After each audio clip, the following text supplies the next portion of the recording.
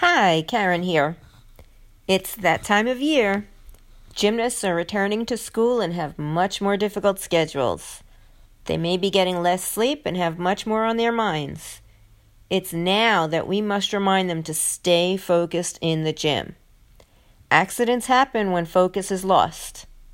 Please be sure your child is getting plenty of sleep, fluids, and food. And please remind them to stay focused in the gym.